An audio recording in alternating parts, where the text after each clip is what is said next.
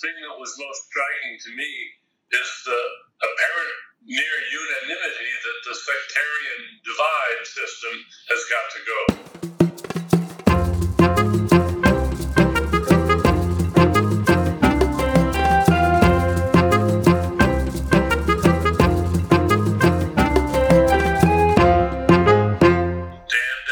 I can remember vividly being told most enthusiastically, I think back in the 60s, that the sectarian power sharing was a brilliant stroke of Lebanese practicality. It was working beautifully, and it was a model for other countries that had serious sectarian problems. So I had a fairly positive view of that system presented to me, and I was quite persuaded of it. People have now learned how to game the system so bad that it's now a problem. That's, to me, very, very disheartening. But I guess it's got to go. You know, I'm curious. So you're back in the 1960s. The voices of positivity towards the power sharing model, were they mostly among Lebanese in Lebanon, or was it mostly sort of a Western perspective? I would have to say that since virtually everybody that I was talking with was involved with Western, European, and American folks, most of the people that I hung out with, after all. Sure. So I would say it was yes, there were Lebanese, but they were Lebanese who were, who had worked with and socialized with Americans and Europeans a lot, yes. Mm-hmm. And it's actually... and people like that. And Dan, I wanted to ask you about those memories going back now to the 60s and perhaps even earlier. I know that you grew up and you spent part of your childhood in Beirut. And if I'm not mistaken, it was in Ras Beirut, very close to AUB. Oh, yes, very close to AUB. My father and mother had met in Beirut back in the 30s. Oh, wow. Quite a while before I was born. My father was Islamic historian, studying Arabic and Islamic history and learning the language better, and teaching at AUB. And my mother, a recent master's in English from Minnesota, and all by herself, wow, out to Beirut to be an English teacher at American Community School. That's the kind of adventurous person she was. That's where she met my father, and they had an amazing whirlwind romance in Beirut with a lot of friends, Lebanese and others. Then during the war, World War II, my father was brought into the OSS. He was one of the Ivy Leaguers that was cajoled into becoming the original OSS spies.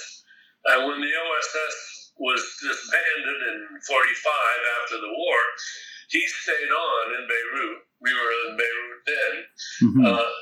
In the CIG, which is the Central Intelligence Group, which was the birth of the CIA. They changed the name and changed its charter a few years later. So he was one of the first CIA members, although he was killed in service before it was officially the CIA. Last spring, the CIA honored him with a star on their wall of honor at headquarters in Langley as the first fallen agent of the CIA. Very moving ceremony. Hundreds and hundreds of people there who were the family members of others who have stars on the wall of honor. Unforgettable 2 days in Langley. Dan, when you attended that event, did it bring back memories of Beirut to you? Oh, yes. They put on a special luncheon for our family in a room with a wonderful Lebanese catered lunch with all of our favorites. The head of station from the Middle East happened to be there. So it was absolutely, we shared a lot of memories. So it's really a love story that turned into a professional career, and then ultimately your father was assassinated on the job. What was he assassinated while traveling to and from Lebanon? He was on a mission in Ethiopia, actually flying from, I think, Jeddah to Addis Ababa in a plane that crashed under mysterious circumstances. And my sister, Charlotte, who's my younger sister, who was born in Beirut, and never got to know her father because she was just an infant when he was killed. Yes. She's written a book about his life and about her efforts to find out the details of his career and how and why the plane crashed. And it's a fascinating mystery story, and it's all bound up with the great game of oil in the Middle East. It's also equally fascinating how different things were back then when it comes to geopolitics, and at the same time, things have been tense in the region going back now 7 decades. Absolutely. She stresses in the book the continuity, the scrambling over the oil began in earnest as World War II stopped. Right. And so basically your childhood memories, you were in, I guess, 4 or 5 years old when you were. I was 5. Okay. I was 5 when he died. Yes. 5 years old. We were living in Beirut, and we were living in wonderful houses. We tried to locate this place in Ras Beirut. The house is long gone, and there's city buildings where it was. Yeah. But it was within walking distance of AUB and ACS. I think it was on Route List.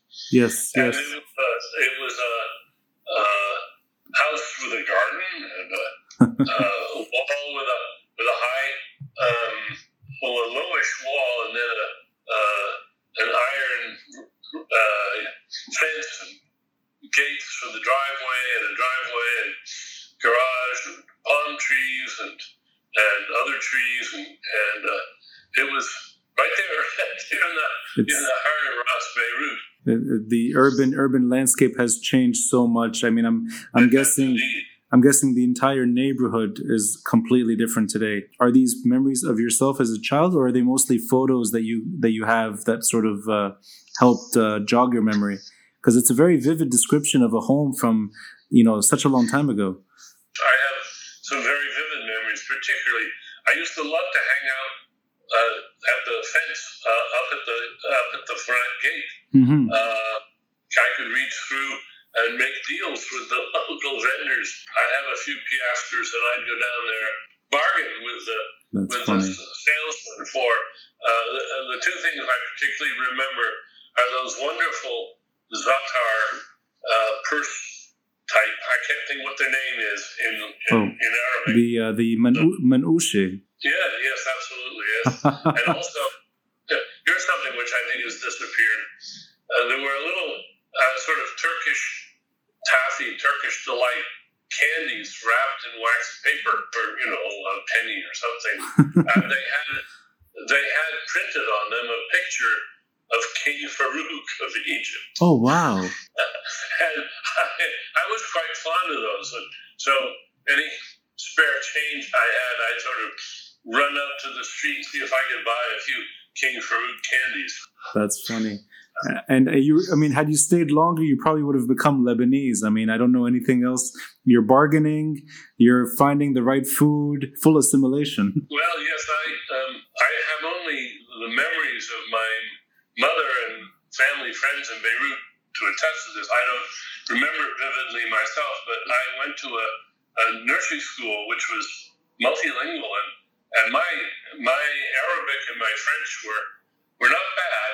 Yeah. I was 5. I mean, they were 5-year-old Arabic and French.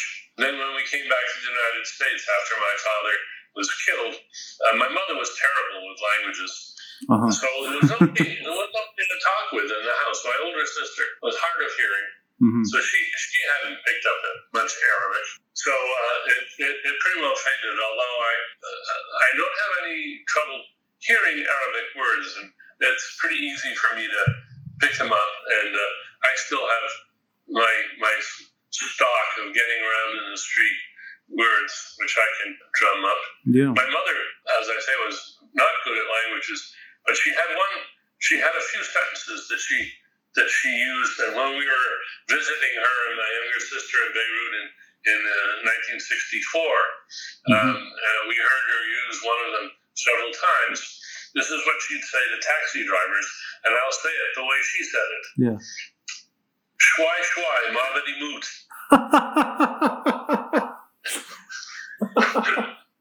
I don't want to die. That's so funny. Shwai shwai, mavadi moot. You know, it's good to know. It's good to know that the taxi drivers have always been reckless. It's not a new thing. Yeah. That's funny. Well, I remember vividly from my childhood, from when I was 5, watching two cars heading right towards each other on Bliss Street, both horns blaring until they crashed head into each other. Right? Yeah, that's whether that's good or bad, it's still the same. That hasn't changed. Well, it's always been shy about drivers in Beirut ever since. Oh, understandable. Before we spoke today, we were emailing each other about these sort of old memories of Ras Beirut, and you mentioned that in the 1960s when you returned to visit your mom, that you remembered the banyan trees of AUB. Oh, absolutely. I had memories of them from when I was just a very little boy, and when we got back to Beirut in '64, now that's 20 years later. As soon as I saw the banyan tree, my head was just flooded with memories of the banyan trees. Yes, I had been delighted with them running around the roots and trunks and scrambling around. I just love those banyan trees. They're very user friendly for children. You can hide in them. Yes. Yeah, it's almost like a delight for kids to play in the banyan tree. It was like a merry-go-round for me. Yes. Yeah, as soon as I saw it, I'd rush over to. But you were visiting your mother later, so you were probably in your late teens by then. 21. 21. Okay. 21, 22. So you had not disconnected from Beirut. I mean, you were returning to visit your mom. We moved back to the States in 47 after my father's death, yeah, and lived in Massachusetts. Mm-hmm. And as I was growing up there, our house was often hosted guests from Beirut. We had pictures of Beirut and rugs and furniture from Beirut, and guests, friends visiting. When old friends of my parents came to the States, they'd often swing by our house in Winchester, Massachusetts. So I grew up with Beirut images and stories and people. It was uninterrupted. My mother made several trips back to Beirut in those years. And then when I went off to graduate school with my new wife, Susan, in 1963 to Oxford, mm-hmm. she and my younger sister moved back to Beirut. I see. My sister went to ACS, graduated from ACS in high school. Right. And then went back several years later after college to be a journalist there. But so my mother and younger sister were living in Ras Beirut in a wonderful apartment building, which I think no longer exists, but it was new at the time. In '64, when we visited, it was a gleaming new building called the New Mullis Building. And among its delights there was a pool on the roof, and vivid memories of going up and swimming in the pool on the roof. Looking over the side, it was on the hillside, and we could look right down from the pool or from the balcony of the apartment, and down below on the shore there was a circus that was in more or less permanent residence. We could hear lions roar. How many people have a happy memory of the lions roaring outside their apartment in Beirut? We did. There was a wooden platform where Lebanese folk dancers were practicing for, I think, the Baalbek Festival, doing dances. So it was quite a wonderful time in the 60s. And of course, then Beirut was just the height of its glories. Yes. The Paris of the Middle East. It was glorious.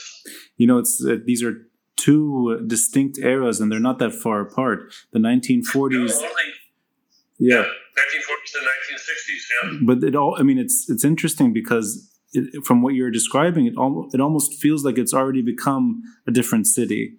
In the 1940s, you have sort of this remnants of the French Mandate and these homes on Bliss Street that are gone.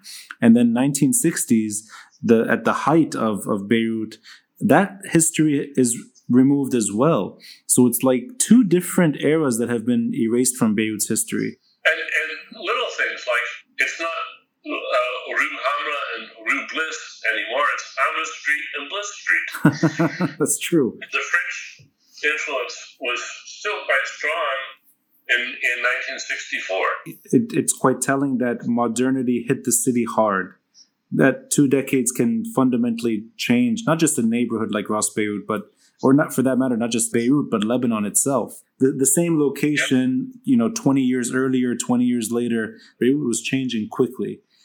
You left in the 1960s, and if I'm not mistaken, you did not return until many years later. That you did not. That's right. Mm-hmm. It was.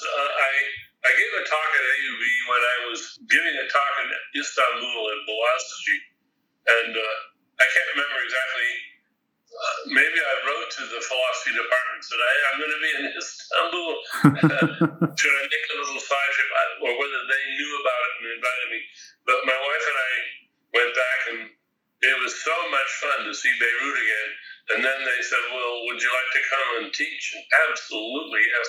So in 2011, we went back. But can I ask you, Dan, in those nearly 50 years that went by, when you returned, did you recognize anything? I mean, aside from the banyan tree, aside from AUB campus, was the city even remotely familiar? No, it really wasn't. I mean, I remember, and it's funny, I was trying to think this morning what the Lebanese name of this place is, but we call it Pigeon Rocks. Oh, Roshi. Yes. Yes. That hadn't changed. Yeah, that's true. Love to go there. But aside from that, no, the souks were gone, which we'd had a wonderful time wandering through in the 60s. Hamra Street, remember that, but it was very different. Hamra Street had been sort of like Fifth Avenue in the 60s. Yeah. So it had been sort of downscaled quite a bit by the time we got back in 2011. Because it's the Civil War, and then of course it's the post-war era, and these are two, very difficult chapters in at least urban planning and urban decay. So even myself at times I don't recognize parts of Beirut, and that's just from not that long ago, perhaps 2 decades ago. So it's a city that really looks fundamentally different at each different sort of distinct era, and I met you at a cafe in Hamra. I believe. That's right. Yes. I believe it was Bread Republic, an outdoor. Yes, it was exactly. Our apartment was right in the same building. Yes. With Bread Republic. We just had to walk downstairs and outside this wonderful place to have lunch. Right, and it's a bit of a sweet story. A student of yours sort of knew that my father was a fan. He had been reading and he had been speaking highly of your work. And I mean, I don't think many people in Lebanese political circles were referencing your name for conflict or he was a bit of an outcast when it came to talking about your work in government here. But she was well aware at how much she enjoyed reading your work. And she told me that you were her professor, and I was stunned. I mean, other than AUB students and faculty, it wasn't really well known that you were lecturing at AUB. That you were spending. Yeah. I mean, it wasn't a public thing. I just was a visiting faculty member. Right. So I kind of just approached you, invited you to join the tour, and you were very generous. You kind of let my father introduce himself, and we had lunch together. Oh, yes. And several times. This was wonderful. Yeah. Yes. I think these moments for my father were the needed escape from his work. I was very impressed he really knew what he was talking about too. He had very astute and imaginative questions and sort of challenges to me. It was delightful. Yeah, no, I cherish these memories quite a bit, and one of a book you co-wrote is Inside Jokes. I believe it was an MIT publication. Yes. One of the last conversations I had with him was related to this work. Pretty good jokes in that book. Yeah. And Dan, I wanted to maybe get your opinion today because we're so far away from the early days of Lebanon, and you witnessed that yourself. I mean, your memories are of the first years of independent rule. We're 7 decades away from that, and just your opinion on the 21st century and Lebanon and secularism in general. I know you've written extensively on secularism, but I want to maybe your opinion would be interesting here because you grew up in a country that is so not secular. Your fondest memories are of a place that is known for sectarian governance, and there is a religiosity here that is striking at times. Do you sense that now, not just Lebanon, but the region on the whole, is in a sense waking up to the benefits of secularism? I think so.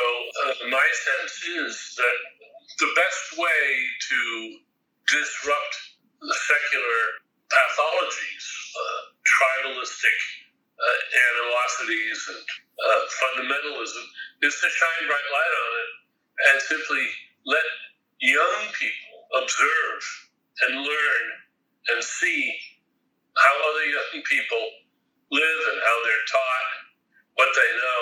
One of my fond dreams is to make sure that girls throughout the Middle East get proper educations. Mm-hmm. I'm not talking about brainwashing. I'm just saying a proper education in the way the world is, and foreign languages and mathematics and science and history, and at the same time learning about the other religious groups that may be in their community or elsewhere.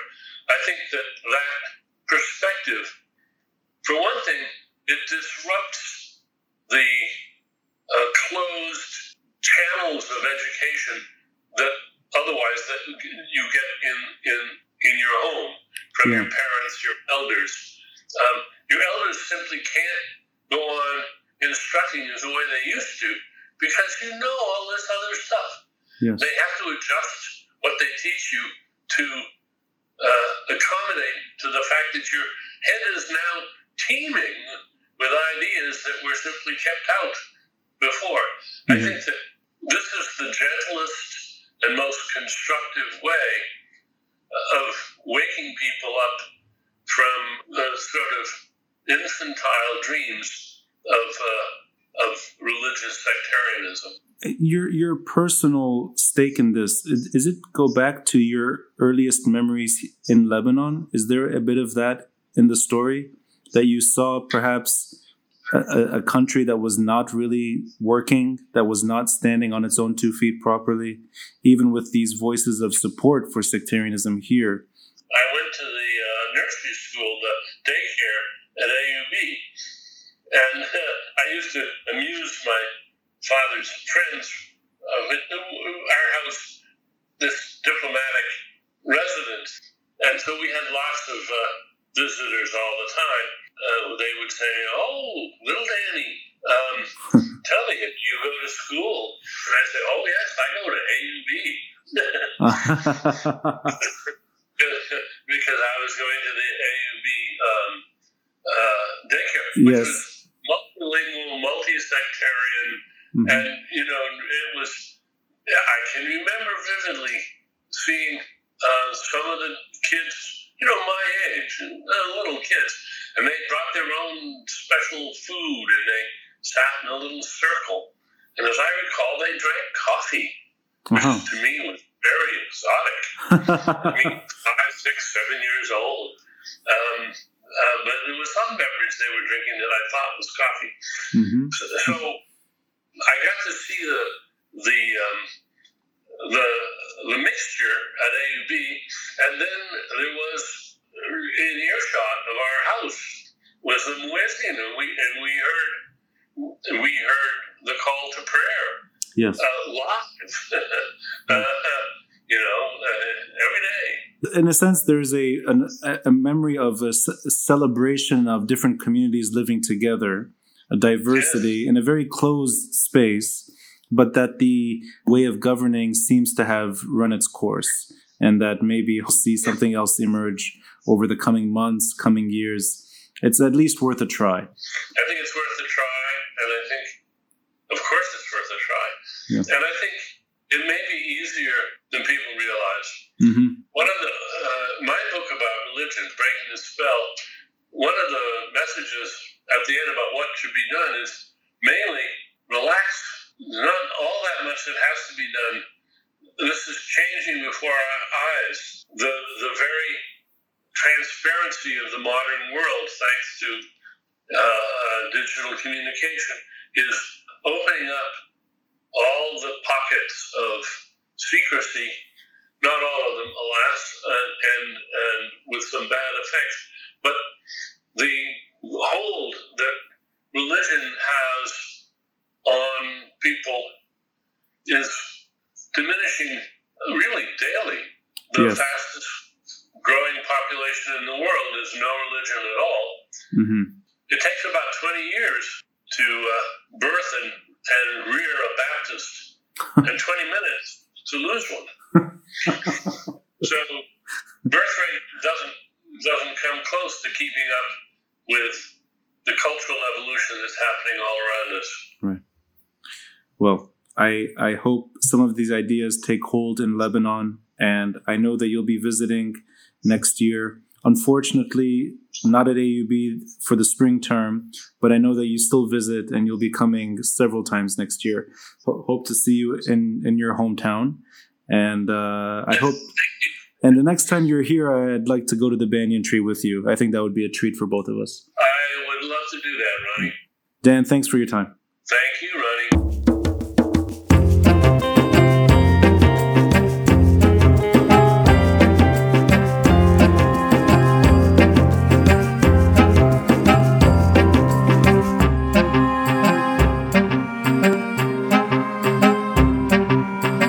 A celebrated philosopher who grew up in Beirut during the first years of Lebanon's independence from French rule. 76 years ago today, the Lebanese Republic was born. To everyone who's been listening to these episodes, since the uprising began, or for that matter, since this podcast started, Happy Independence Day from Lebanon. This year, it's worth celebrating. I'm Ronnie Shatah, and this is the Beirut Banyan.